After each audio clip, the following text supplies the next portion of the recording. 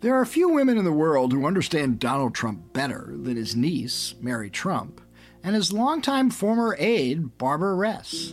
Both have written best-selling books with deep insights into the president's pathologies and his prejudices. Both have been attacked by the president and his allies.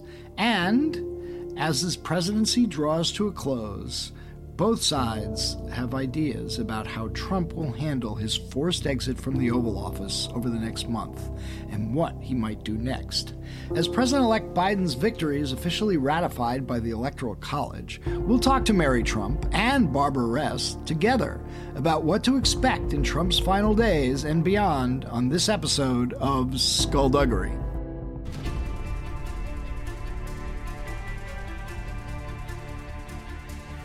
Because people have got to know whether or not their president's a crook.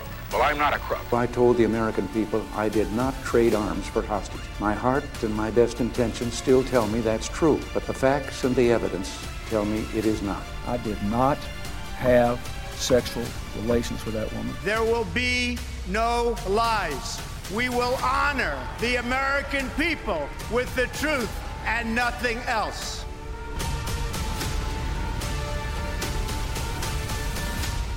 I'm Michael Isikoff, Chief Investigative Correspondent for Yahoo News. And I'm Dan Kleideman, Editor-in-Chief of Yahoo News. So it's sort of fitting that just as we did this interview with Mary Trump and Barbara Ress, the Electoral College formally voted and made it clear, as we have known for some time, that Joe Biden won the election in November, and Donald Trump will be leaving office. It's not yet clear whether the president will accept what is reality here, but it's pretty clear he doesn't have much choice. Yeah, it is clear. I will say that for the first time, I think Joe Biden showed a little bit of, some like forcefulness about this. All through this weird kind of interregnum between the election and this transition period, Biden has been very, very kind of low-key about it all. But I think he's finally sort of reached the end of the rope here and wanted to make it clear that this thing is over. And he even talked about this Texas lawsuit, calling it a position so extreme we have never seen it before, a position that refused to respect the will of the people, refused to respect the rule of law. So I think it is over, and I think Joe Biden wanted to say that with an exclamation point. And he did. It's clearly that, I think it's pretty clear that the continued noise from the Trump crowd about the stolen election and the continued tweets from the president and the comments from Kayleigh McEnany and the rest of his minions, it's clear that's having an impact. It's getting under the skin of not just Joe Biden, but I'm sure his top aides, and they felt the need to just speak out forcefully and say enough of this nonsense. Right, because at the end of the day, it is damaging. At the end of the day, it is important for the president-elect to assert himself and to say, enough with this childish behavior, it's time to move on. So yeah, that's what's happening. Well, the question remains as to what or how Donald Trump will move on from this key moment, facing a clear defeat for his reelection and the clear fact that he will be leaving office. And we've got two great people to talk about it, two women who know Donald Trump in ways that few others do. So let's get to it.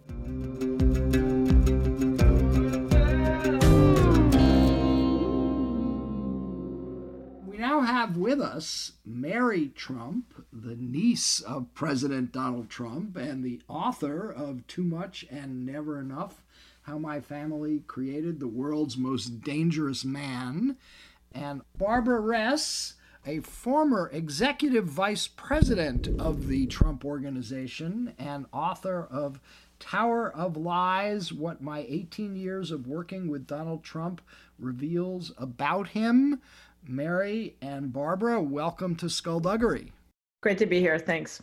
So we are At a historic day, the Electoral College is meeting as we speak and will elect Joe Biden as the next president of the United States, meaning that Donald Trump will be forced to leave the White House on January 20. That's still more than a month away, and as we all know, the president has refused to accept that he lost this election, and he's got more time left in office, leaving a lot of us to wonder what he's going to do with his remaining time, and we'd like to get your insights. Mary, why don't you go first? We really cannot underestimate what Donald's capable of doing in the next 36 days, I think, which, by the way, is just another flaw in the system that's been revealed. It's way too long between Election Day and the inauguration, because 79 days, you can do a lot of damage, but you can also do a lot of damage in 35. Well, at least it's not the 4 months that it used to be when Hoover was president. So we've made some improvement, but you're right. Yeah. We may need to narrow that window a little more. Yeah, I think 24 hours is good. But, because I think the coming month will be more dangerous because Donald has been busy in the last 2 months with these frivolous lawsuits and running around claiming that the election was stolen and, sowing division and ramping up his followers. But now that it looks like that between the Supreme Court, he's 1 for 59 in courts, and the Electoral College voting today, giving Biden the decisive win, he's going to have more time to turn his thoughts to breaking stuff on the way out and also plotting his next move in terms of avoiding accountability once he's no longer protected by the power of the Oval Office. So I think this is where the ride gets even scarier. Barbara, you worked for him for many years. What are you expecting over the next month? Well, certainly I agree with Mary. I mean, he is going to cause more damage. There's no question about it. He is going to do whatever he can to make it harder for Biden to take over and become a good president. He's trying to ruin Biden before he even starts. But the thing with the supporters, he's raising money from these people, and he's got $200 million. So, I think he likes the idea that he's just going to keep pulling that up and making it bigger. And, the way to do it is what he's doing, just incite them. It's terrifying. I saw the pictures of those people in Washington, and I was horrified by it. This is my country. It's terrifying. And, someone asked me, do I think that he would stop if he thought it was going to cause damage? No, he wouldn't. He's encouraging it. So I think that's the kind of thing he's going to be doing over the next few days. I also think that he and his legal team, most of his legal team, are going to do some heavy-duty evaluating of the cases that they have against him in New York. Mary, you're a trained clinical psychologist. I hear what Barbara said, that as he contests this election fraudulently, he's raising a lot of money. That may be part of his motivation. But he also seems to have a pathological inability to admit losing. So not only are you a trained clinical psychologist, but you grew up with Donald Trump. You spent a lot of time in the home that he grew up with. Give us your insights into why it is so difficult, actually seemingly impossible, to acknowledge losing. It is impossible. It starts with, as pretty much everything does with Donald, with my grandfather. Essentially, in my family, my grandfather's was the only opinion that mattered. His rules were the only ones that needed to be followed. And his worldview was the only one that needed to be embraced. And if you failed to do any of those things, you were essentially cut out in one way or another. So from a really young age, Donald learned that the worst thing you could be was weak, and the worst thing you could do was lose. He saw what happened to my dad when he wasn't able to be of use to my grandfather, and he was determined always to be the winner Fred Trump required him to be. What's interesting, though, is that Donald has never won anything legitimately in his life. However, since the only thing that mattered was the win, not the process, it was perfectly okay to cheat, lie, and steal, use other people's money, use other people's connections, use other people's power. He's, for the first time in his life, in a situation in which he cannot squirm his way out of this loss. It's the biggest loss he's ever suffered. It's incontrovertible. There's literally nothing he can do about it. And the consequences of this loss, particularly because he may very well be staring down the barrel of lawsuits, bankruptcy, and criminal indictments, the consequences are absolutely terrifying to him. So he's going to do everything in his power from both psychological and emotional perspectives and also from pragmatic ones to turn this into another win, which he can't do. Yeah, Barbara, I just want to get Barbara's view on this just quickly.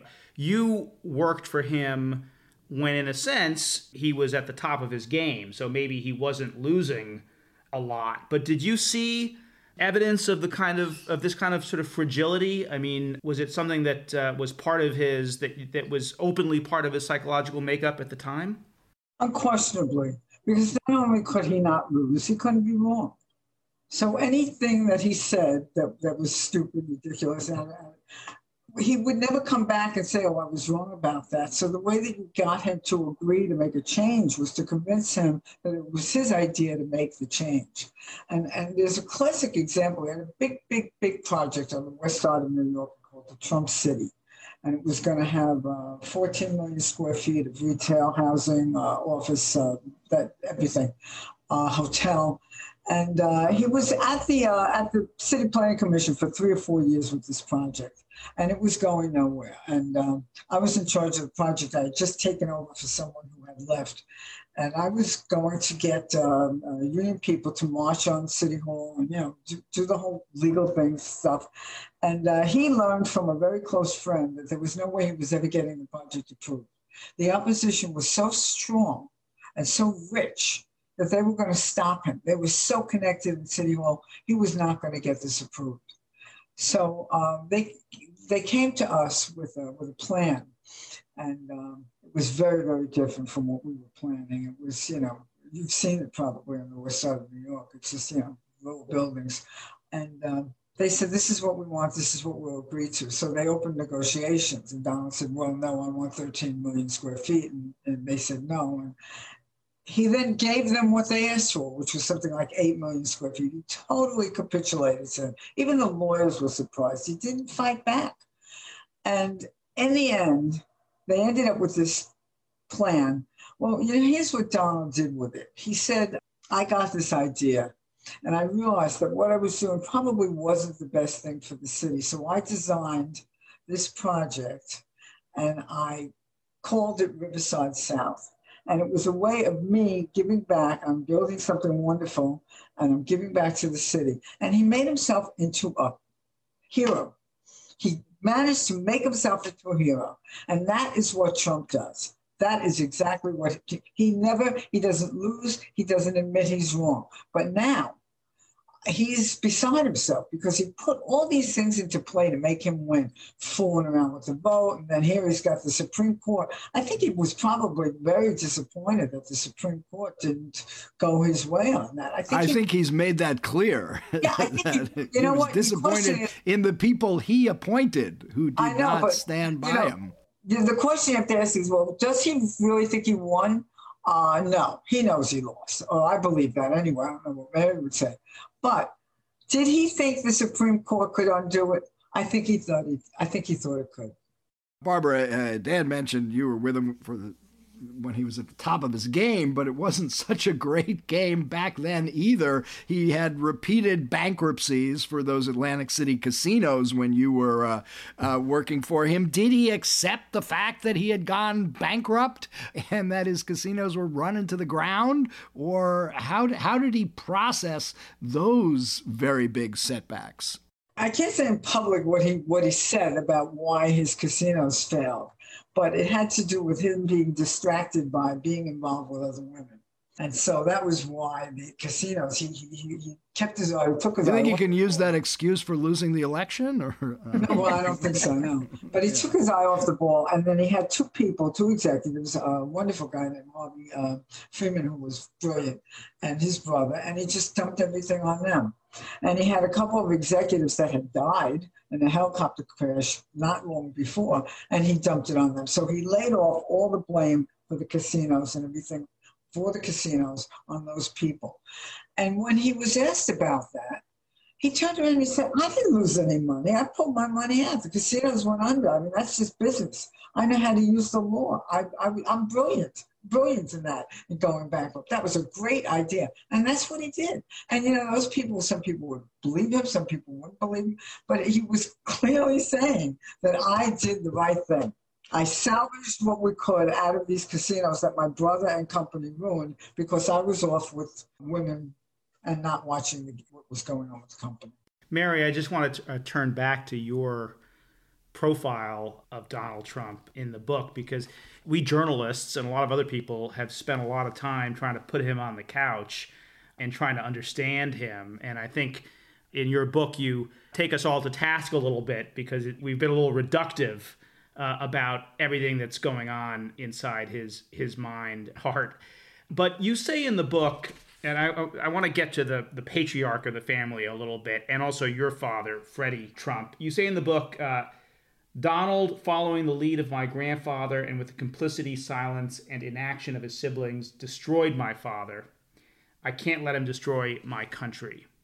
So just talk a little bit about what Fred Trump did to your father and how Donald Trump came to be complicit in that. Every once in a while I have something read back to me from my book and it's like, wow, that sounds arrogant. I didn't mean it that way, but I just meant I need to do what I can. And to be fair, it's not all journalists. And I also have the dubious advantage of having known Donald forever. But as for my grandfather, he was a straight up sociopath. He cared about nothing other than his business and its success and money. And he set up not just his empire, so to speak, but his family as a zero-sum game. And that's where, the whole winning at all costs thing comes from. He needed his successor, who, of course, because it was the 50s, was going to be his oldest son and namesake, my dad, Freddie.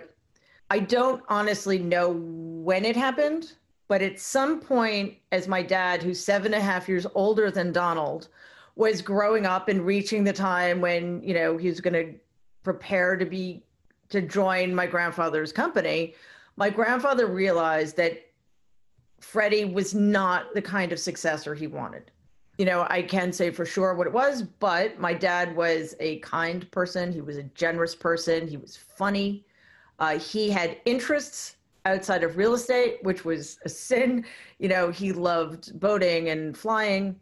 And yet he had every intention of succeeding his father in business. He got a business degree from Lehigh, joined the company immediately, but they clashed from the very beginning. My grandfather never delegated any responsibility to my dad. He was sort of tasked with these menial, meaningless jobs. And when my father tried to take some control of a particular project, my grandfather humiliated him in front of the entire office. And these were the people who were, presumably going to be my dad's employees someday. So in what I think must have been the greatest act of courage in my father's life, he quit.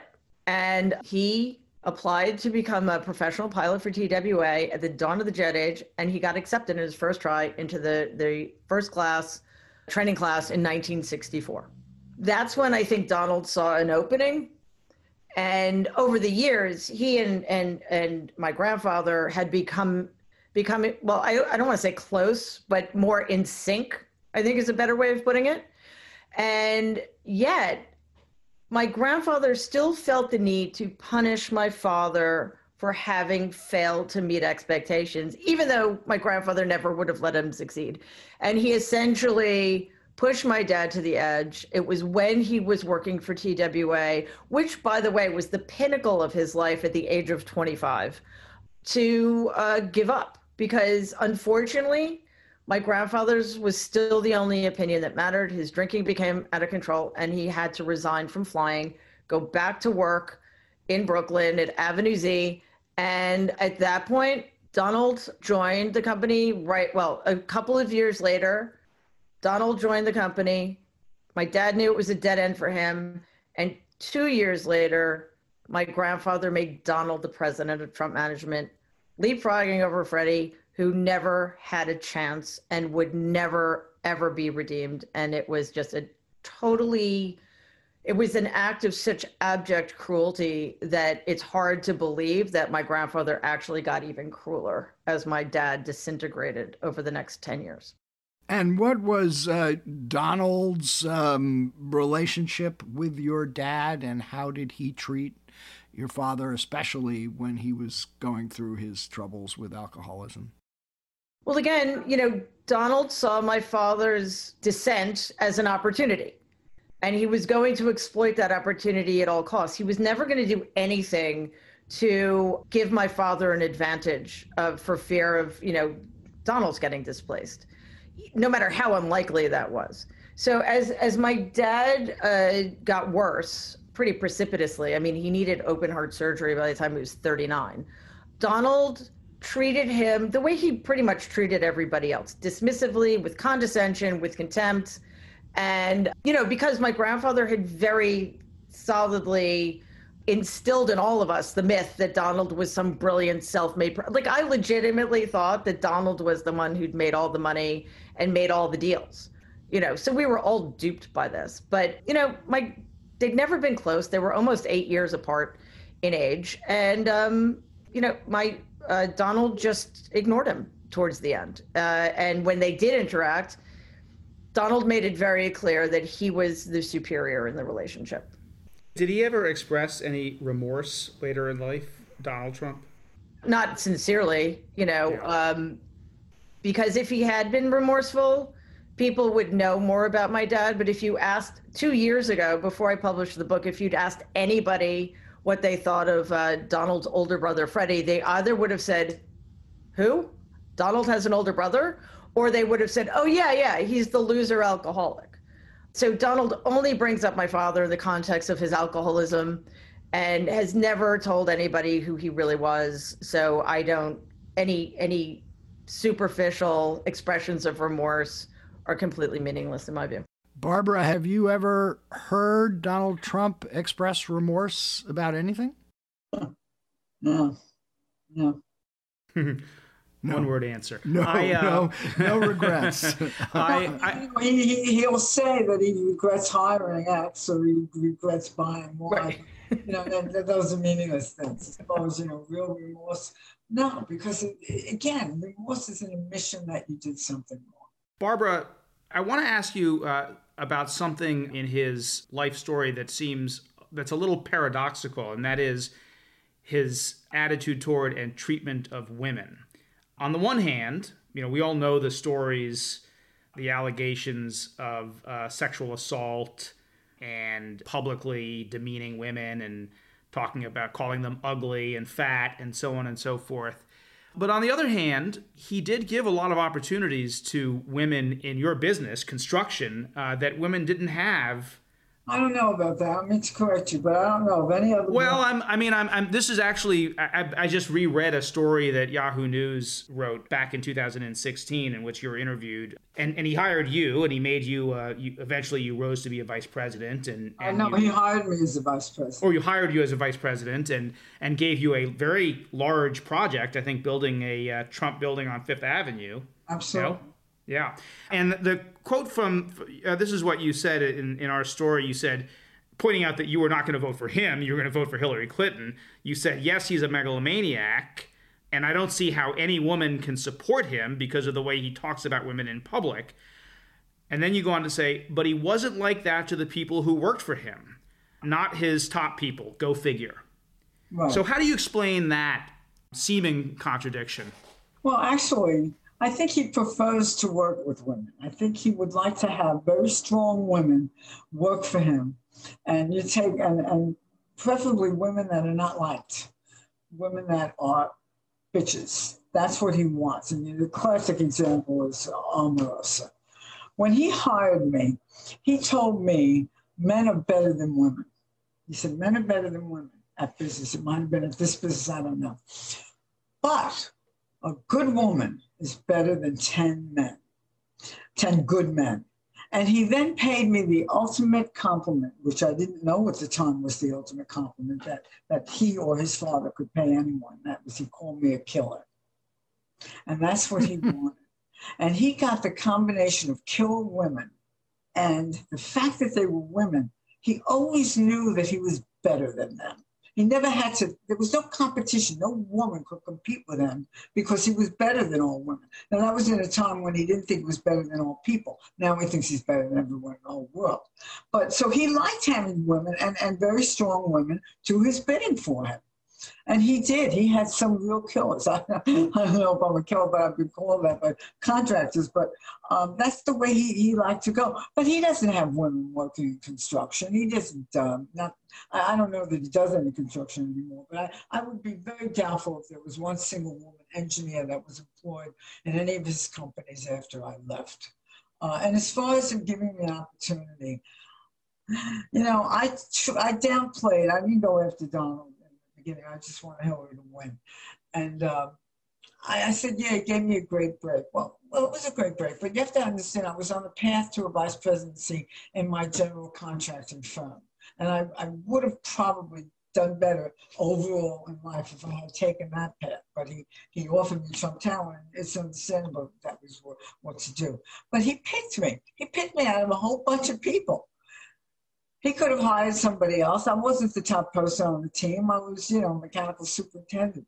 And he did that because he saw in me this killer instinct. And that's what he wanted. And when it comes to that, it doesn't matter if you're a woman or a man, and maybe even doesn't matter if you're a minority. And I say maybe because that is a big thing to him. It's hard for him to believe that minorities are as good as white people. But that's why. I mean, he didn't look at me as a woman. He never treated me like a woman. It was always, one of his people. Mary, you write at great length in your book about just how dysfunctional the Trump family is, and you have, very telling details about the clashes within the family, which were supported in part by the secret tapes you made of Marianne Barry, the sister of Donald Trump, your aunt, who was for many years a federal appellate court judge in the Third Circuit in Philadelphia. We've got one of the clips from those secret tapes. Mark, you want to play that now? Goddamn tweet and the lying. Oh my God, I'm talking too freely, but the change of stories, the lack of preparation, the lying, the holy. But he's appealing to the base, what they're doing with the kids at the border.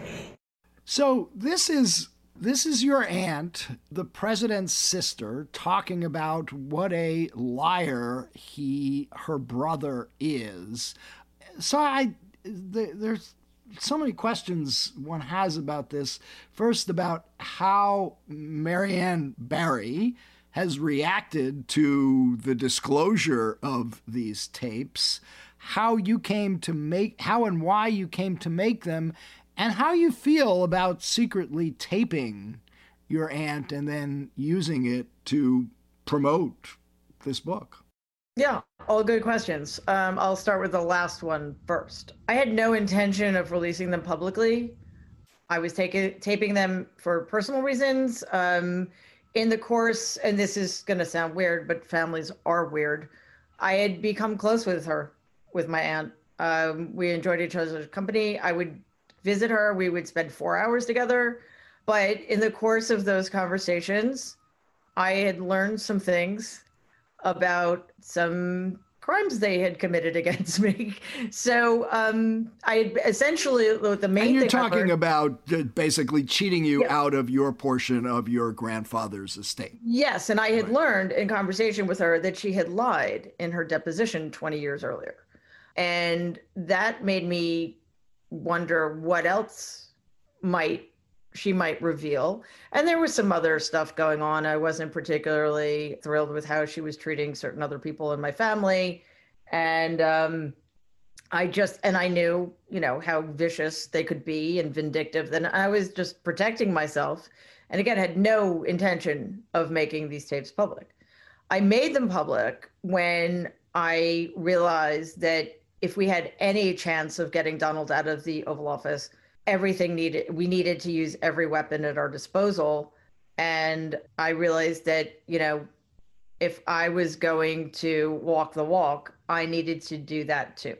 And that meant revealing the tapes publicly. I hated doing it.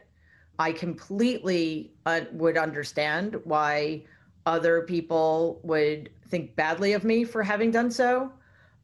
I felt awful about it, despite the fact that Marianne has been quite horrible to me. But again, I needed to do what I could do. And if it was going to help even a little bit, I was willing to take the heat for what I'd done. I take it you have not heard from your aunt since these tapes have been made public. Well, to tell you the truth, and I don't know why, she stopped speaking to me about, well before the book came out. So but maybe she suspected that you were secretly taping her. Oh, no. It's definitely has nothing to do with that. There's no way she would have known. And I had conversations with her after my last meeting with her, and it had nothing to do with any of that, because if she had suspected, I would have known about it well before the book came out, or well before I released the tapes. One of the things that we want to ask both of you is we talked about what Donald Trump may still do in the remaining weeks that he has in office, but we want to ask you about what he'll do once he leaves office and the impact that he could still have. But I want to just, Mary, ask you very quickly, you could have written this book, you could have written this book when he was running for president. I assume you didn't think he was going to win at the time, but why did you wait to write it when you did? What was the turning point for you? When and why did you feel you had to write the book when you did, or publish it when you did?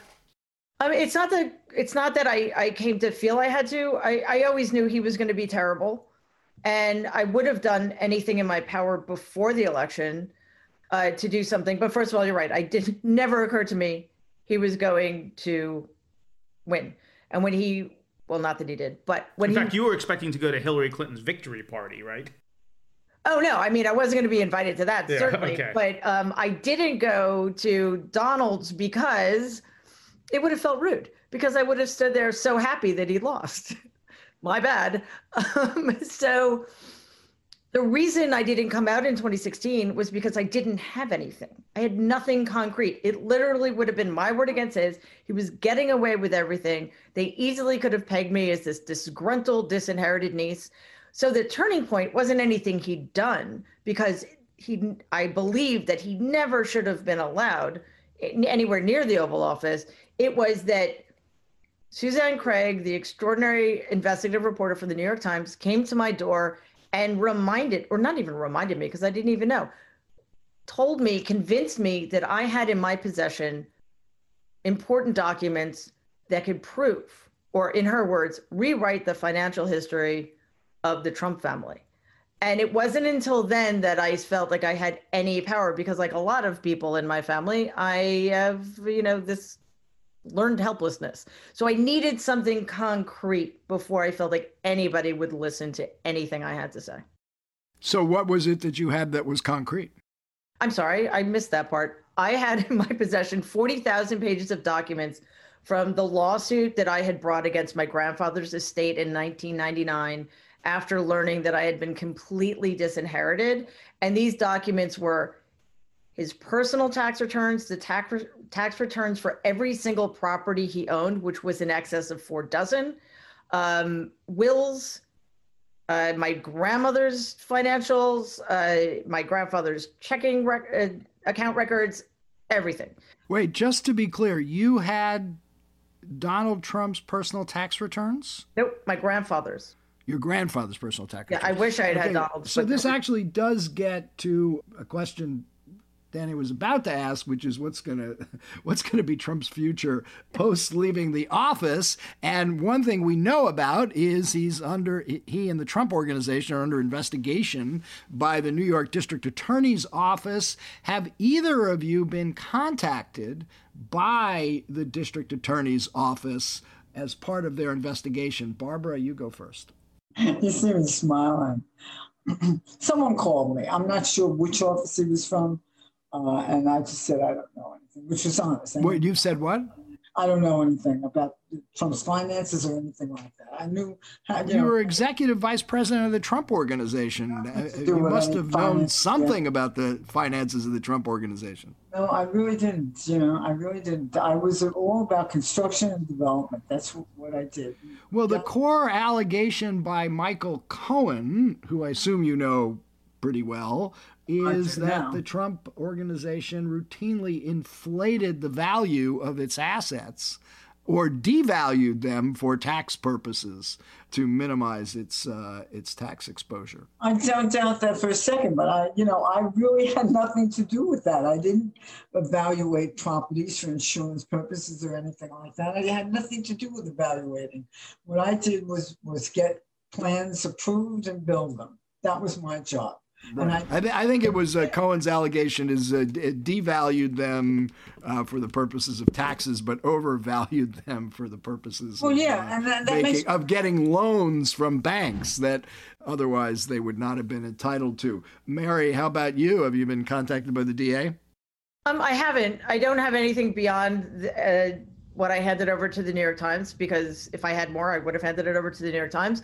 Also, there are people who could have given the same documents that I have. I don't know how useful they are anyway, because I think what the article did the job of establishing a pattern of behavior, and other people certainly have much more material evidence to support that those patterns of behavior continued into probably the present than I do. So no, have not been contacted. So I guess, what do you expect? Both of you, do you think that the DA has got sufficient evidence to bring criminal charges against Donald Trump and the Trump Organization? Barbara? I don't know. I don't know what they have. I mean, I'd love to. I hope that they have it. I really do. But, I said this the other day. Trump gets out of things like nobody I've ever seen. He's like, we used to say among my crew, the people that work for me, that he had to deal with the devil, because he always got out of things. Problems came and they went, and he came out unscathed. Now here, I mean, I think that he should be, from what I hear, and that's only what I hear, he should be charged and indicted and found guilty. That's from what I hear and what I see in terms of, hearsay. But, I remember that his kids, I think Ivanka in particular, was being investigated for something, and it just disappeared. It went into the ether like it never happened. So I don't know what's going to happen with him. I just will tell you this. I think if he believes on December 21st or so, or December 29th, that he's going to go to jail, he'll leave the country. He will not go to jail. Go where? So, I mean, I don't know how he could be convinced of that to the point. I guess Russia, right? Yeah, where would Moscow. He go?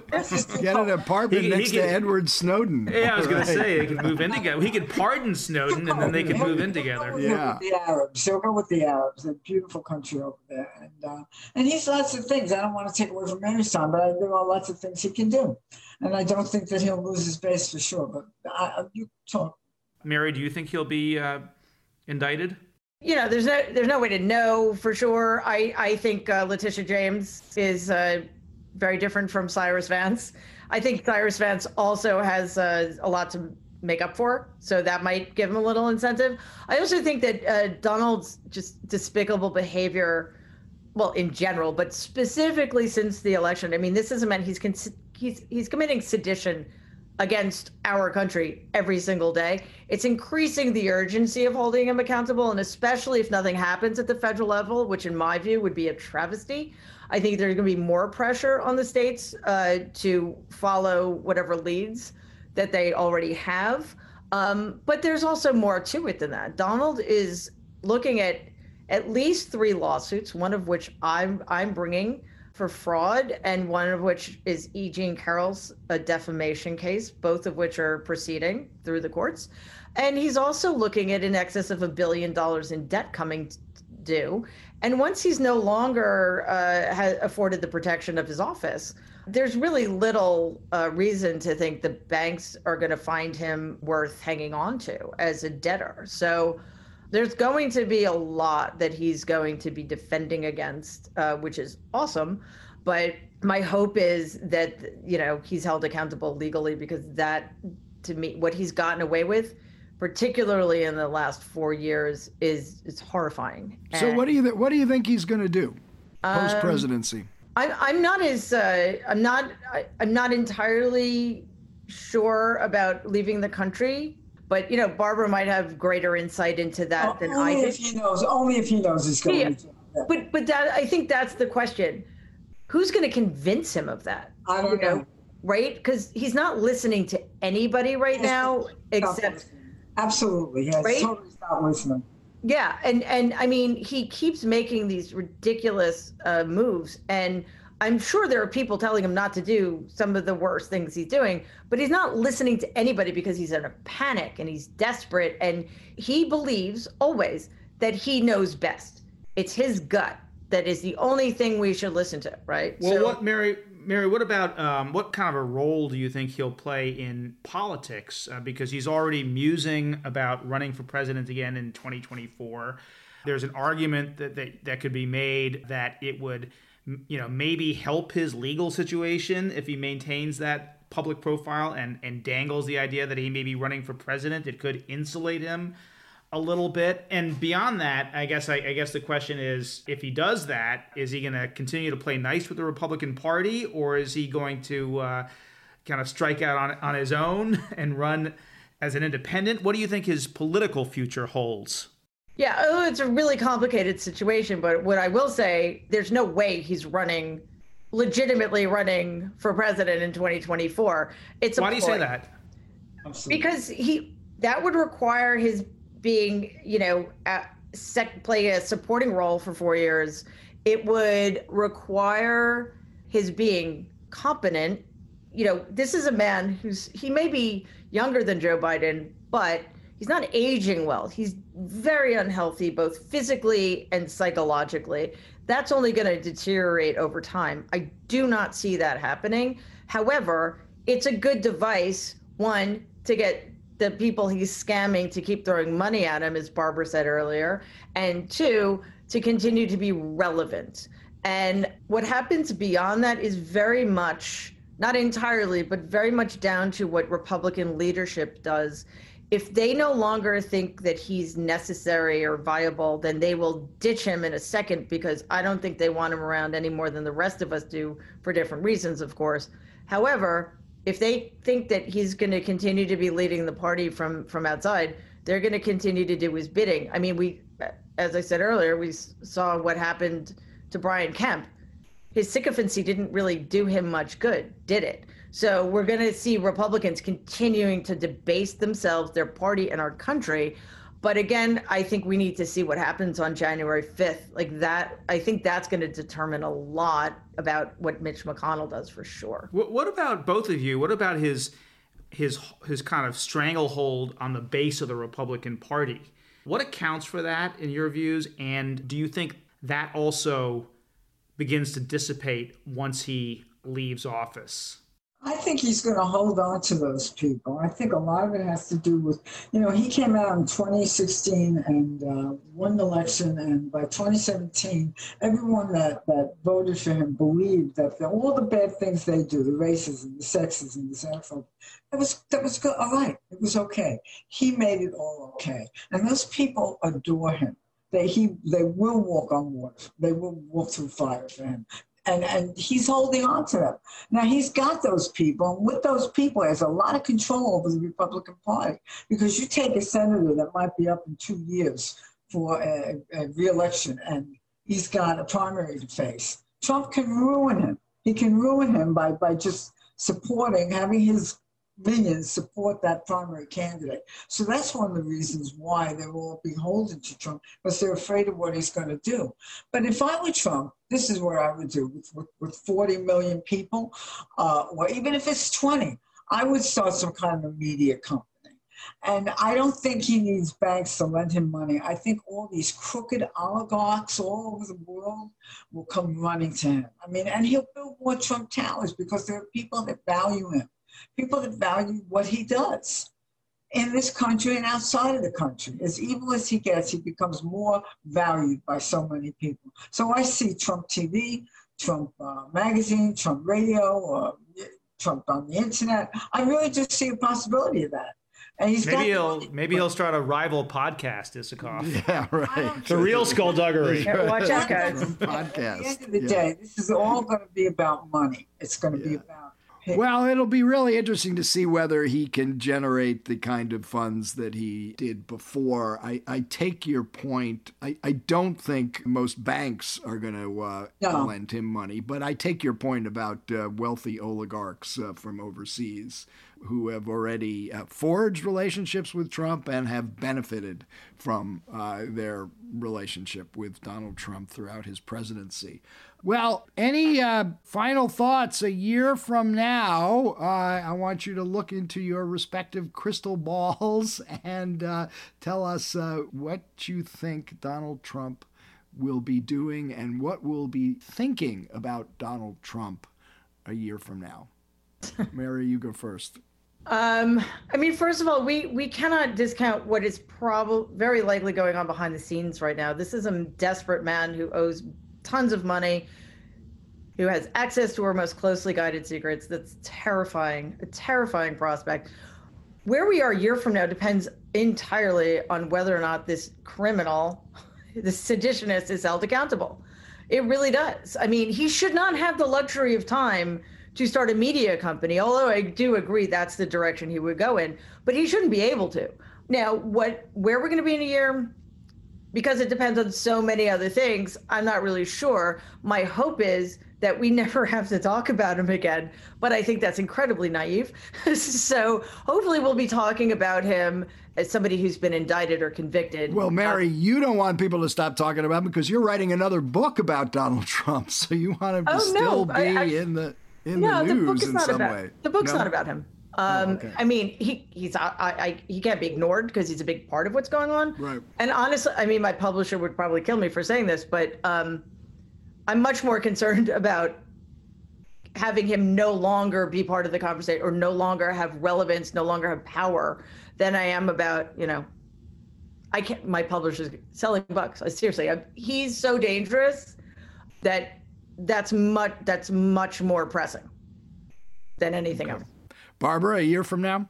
Well, I hate to keep going back to it, but, you can build anything from your kitchen right now, and everybody knows that. He can be out of the country, and he can still build Trump towers all over the place. He sits in New York, he does it. He can sit in Dubai and do it. So I don't think that if he does leave the country, I don't think that will stymie his ability to do certain developments. Now, if he does, and I'm not saying he will, but if he does have a media company, and I hope he doesn't, he will sow so much dissonance and so much hatred and anger. He will keep us in the situation we're in. Can Biden overcome that? I don't know. I pray that he can. I would, like Mary, like to see him become irrelevant. I would like to see people stop covering him, for crying out loud. We don't care what you do, Donald. Go off and do whatever you want. But, that's never going to happen. So I've got one last question for Mary, and instead of looking forward, I want you to look backwards to a kind of rosebud moment in Donald Trump's earliest days that involved your dad, Freddie, at a dinner, I guess at their family home, and your father dumped a bowl of mashed potatoes on young Donald Trump's head. And it sounds like a cute story and a story that was told from time to time within the family. But that was Donald Trump's first experience with real humiliation. It was indeed. And, part of it was that, he was still really young. He was probably 7-ish, and my dad was 14-ish. But Donald had already established himself who was going to get away with everything. And for a brief moment, he was stopped in his tracks by somebody I think he was already beginning to suspect was unworthy in my grandfather's eyes. So it increased that sense of humiliation. And what's also interesting, because that story was retold, I thought initially, as a way to bring my dad back. He died when I was 16, and Marianne is always the one who brought that story up. But in retrospect, I think it was her way of checking Donald and making him feel that humiliation again, because he always reacted the same way. Crossed his arms, put his head down, and scowled, or pouted, depending on how unkind you want to be about it. He never got over it. He never processed it. And that is so much of what's driven him. I mean, I don't want to be reductive, but Barack Obama's treatment of him at that White House Correspondents' Dinner all those years ago cannot be dismissed as some meaningless event. It was a catalyst for something. So, he'll do anything to change the subject away from humiliation. Barbara's right. Sowing division is a really good way to do that, and he's going to keep doing it as long as we let him. So from getting dumped with mashed potatoes on your head to being dumped with electoral college votes for Joe Biden on your head, the arc of Donald Trump's career. Mary and Barbara, thanks for joining us and sharing your insights. Thank you. Thank you. It's a pleasure. Fascinating discussion. Thank you.